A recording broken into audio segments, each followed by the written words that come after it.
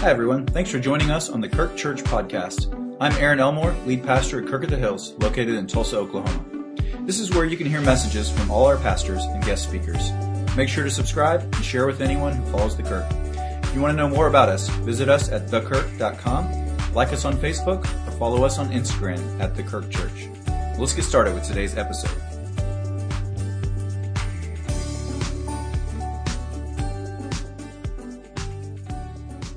Well, good morning.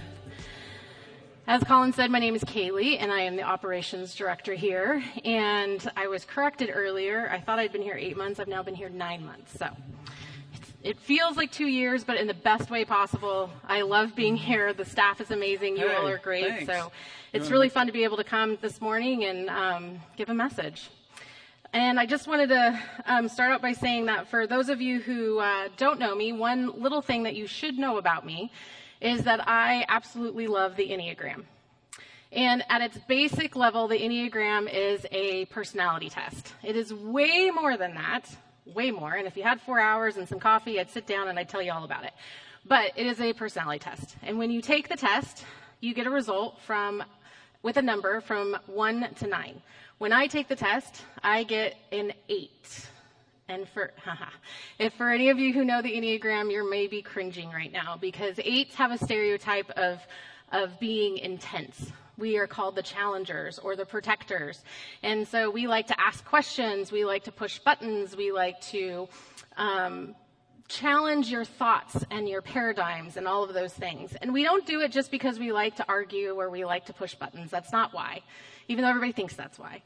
Because in reality, I actually hate arguing. I hate conflict. I would rather run from it if I could. But I love my people. I love my tribe. I love the things, the causes that I find passion for. And so those things are the things that I'm going to push on. And it's because I'm protecting my people and protecting my causes. But one thing I do like that is similar to arguing is debates. Or a legal argument. It's one of the reasons why I love watching legal shows. And debates are really, really fun because it's kind of a battle of wits, right? You get two people who know a lot about a subject and they just go at it. And for some of you, if you like boxing, it's probably like that, except thankfully not as violent. But you go at it and then at the very end, there's someone who says something. And they say something so profound or so correct or so whatever that the other person has to stop dead in their tracks. That is that proverbial mic drop moment.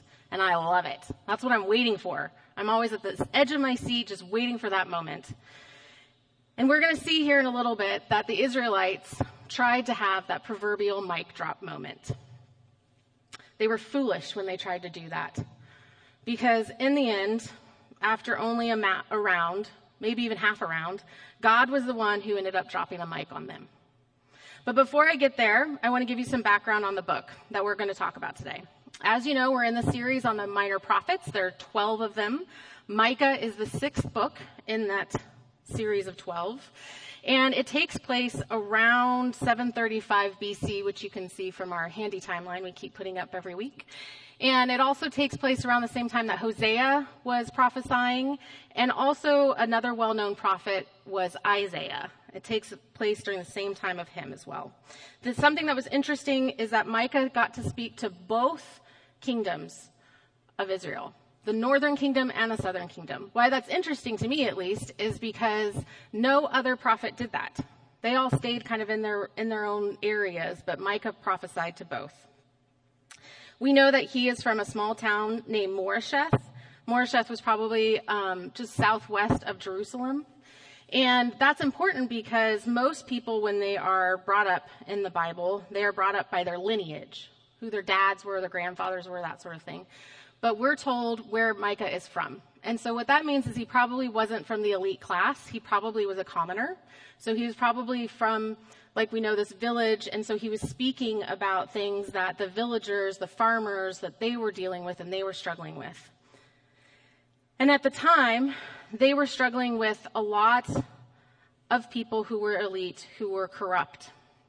They were struggling with being taken advantage of by those people who were in the upper class. They were greedy.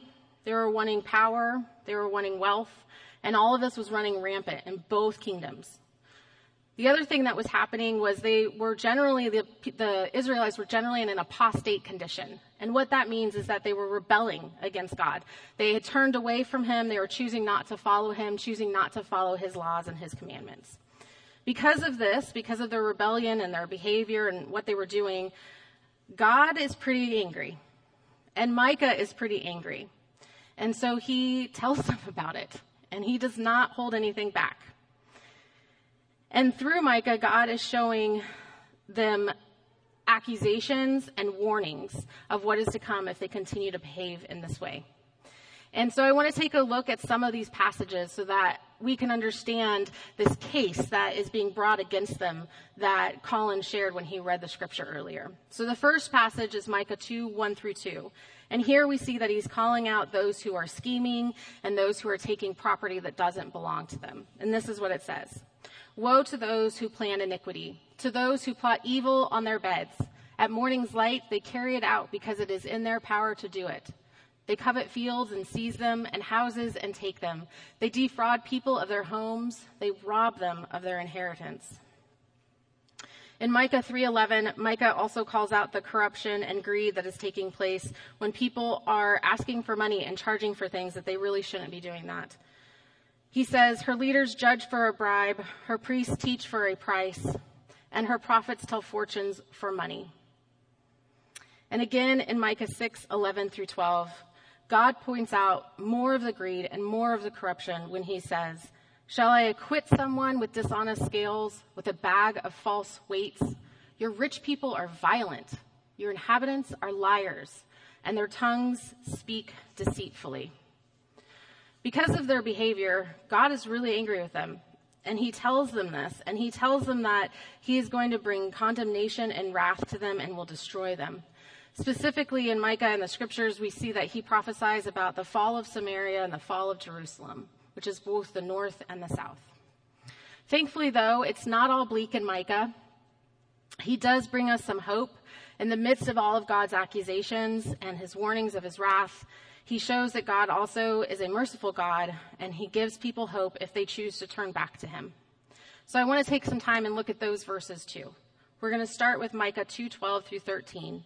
This is where God reminds them of the covenant that he made with Abraham, that he will be bringing them all back together, and they will be protected as a king protects their people. God says, I will surely gather all of you, Jacob. I will surely bring together the remnant of Israel. I will bring them together like sheep in a pen, like a flock in its pasture. The place will throng with people. The one who breaks open the way will go up before them. They will break through the gate and go out. Their king will pass through before them, the Lord at their head. And then in Micah 4:2 and verse 8, we see that God's people will actually do the U-turn that this series is titled for. They're going to repent. They come back to faith, and they will walk again in God's ways. And this is what that says. Many nations will come and say, come, let us go up to the mountain of the Lord, to the temple of the God of Jacob. He will teach us his ways so that we may walk in his paths. The law will go out from Zion, the word of the Lord from Jerusalem. As for you, watchtower of the flock, stronghold of daughter Zion, the former dominion will be restored to you. Kingship will come to daughter Jerusalem. Not only does Micah give hope for the remnant and their faith being restored, but also in Micah 5:2, he prophesies about where the coming Messiah will actually come from. And what's cool here is that this is the only place in the Old Testament where we actually get a prophecy of Jesus' birthplace. And it says, but you, Bethlehem Ephrathah, though you are small among the clans of Judah, out of you will come for me one who will be ruler over Israel, whose origins are from old, from ancient times. And then the last word of hope and the display of God's mercy that comes in this book comes in Micah 7:18 through 20. And it's when Micah says, who is a God like you, who pardons sin and forgives the transgressions of the remnant of his inheritance? You do not stay angry forever, but delight to show mercy. You will again have compassion on us. You will tread our sins underfoot and hurl all our iniquities into the depths of the sea. You will be faithful to Jacob and show love to Abraham as you pledged an oath to our ancestors in the days long ago. But before Micah gave that last bit of hope, the Israelites questioned what they were supposed to do in order to avoid God's wrath. Because remember, at the beginning of chapter 6, God was talking about the case that he was bringing against them. All of these accusations throughout the book that he was bringing against them. And so the Israelites are sitting there saying, but what exactly are we supposed to do? What do you want us to do? And so we see in Micah 6:6-7, that this is what they say. With what shall I come before the Lord and bow down before the exalted God? Shall I come before him with burnt offerings, with calves a year old? Will the Lord be pleased with 10,000s of rams and 10,000 rivers of olive oil? Shall I offer my firstborn for my transgression, the fruit of my body for the sin of my soul? This is that mic drop moment that I was talking about earlier. This is where they tried to go toe-to-toe with God. They were being really arrogant right here, actually, and really snotty. They knew they were doing everything right. And they thought that they could catch God in their right actions to prove that he should be helping them, not accusing them, and not saying that he is going to bring destruction and wrath upon them. They pointed out their burnt offerings, their sacrifices, and then sarcastically they went even further and said that they would give their firstborns as an offering, all to make the point that they were in the right and God was not.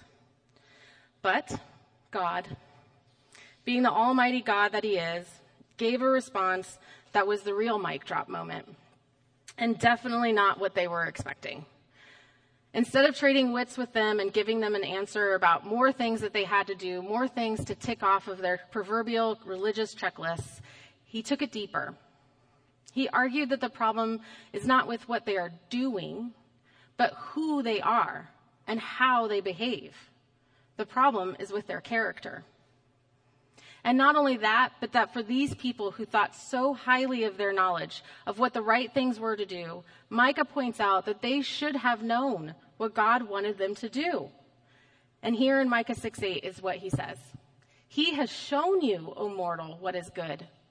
And what does the Lord require of you? To act justly and to love mercy and to walk humbly with your God. Let's read that one more time. And what does the Lord require of you? To act justly, to love mercy, and to walk humbly with your God. At first glance, this may look like just another list of 3 things to do. However, it's actually a very brief summary of the law and what covenant life back then was supposed to look like. A similar situation, you may recall, happened to Jesus in Matthew, when the Pharisees were also trying to trick him and asked him what the greatest commandment is. And Jesus said, love your Lord your God with all your heart, with all your mind, and with all your soul, and love your neighbor as yourself. That too was a summary of the commandments. But when we humans go to God thinking it's all about the things that we do and how we do it, and we try to put him in a black and white confine, he always brings it back to our character and our motives for why we're doing the things he asks us to do. You see, he wants us to be like him because we were made in his image. In the instance with Jesus and the Pharisees, it was all about love, which is the key character trait of God.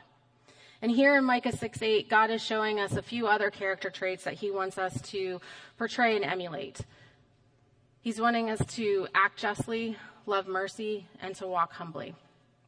So I figured let's take a look at these 3 things just so that we can understand them a little bit more. The first character trait that God requires of us is to act justly. The dictionary's definition of justly is to behave according to what is morally right or fair. In this context, to act justly is to behave honorably and according to the law that God gave his people, not what the world gave them or what they thought they were supposed to do.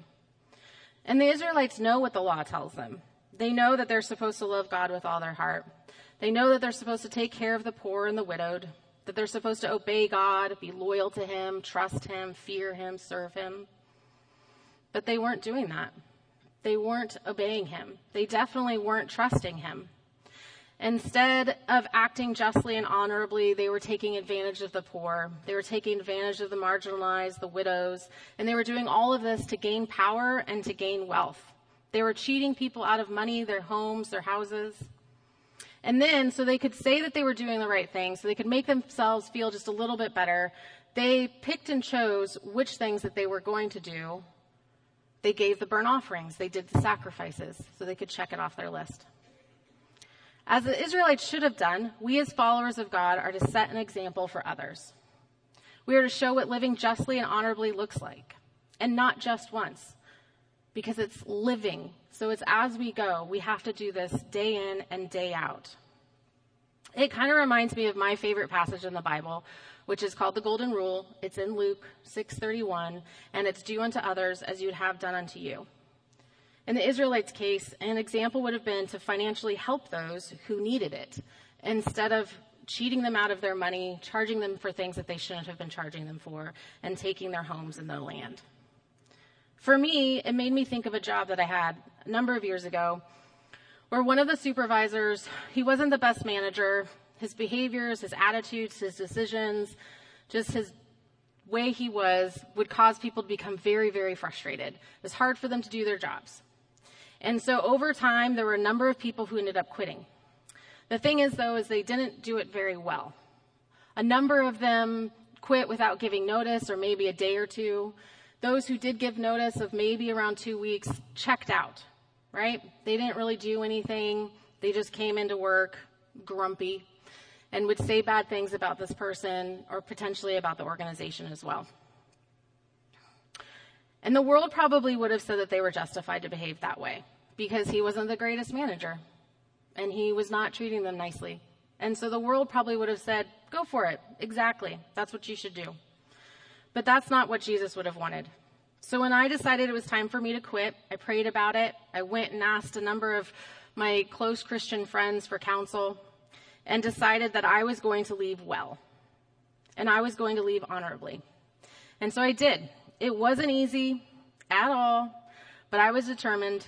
And a week or two before my last day, that supervisor actually pulled me aside and he thanked me. He told me how impressed he was that I was able to actually not only get my work done, but continue to encourage other people to get their jobs done.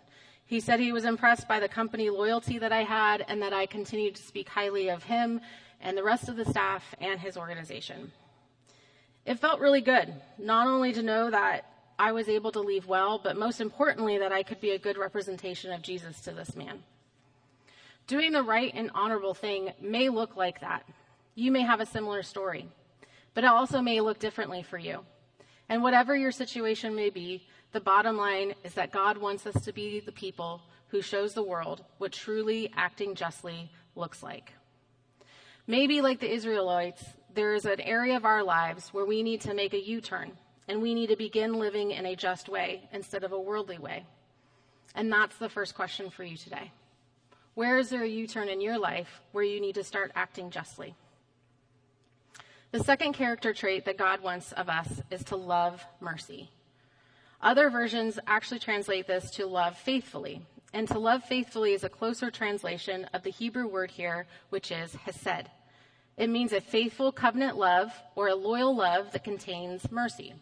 Throughout history, God has consistently shown us his faithful love toward his people through his mercy and kindness and forgiveness, especially when we didn't deserve it. He could have easily condemned us for everything that we had done, and he would have been right in doing so. But he didn't. He forgave us. And it's most notably shown when Jesus went to the cross and died for our sins. If this is what God is requiring of us, then we can't just talk about it or wish someone else would show it or buy a really cool poster and put it on our walls.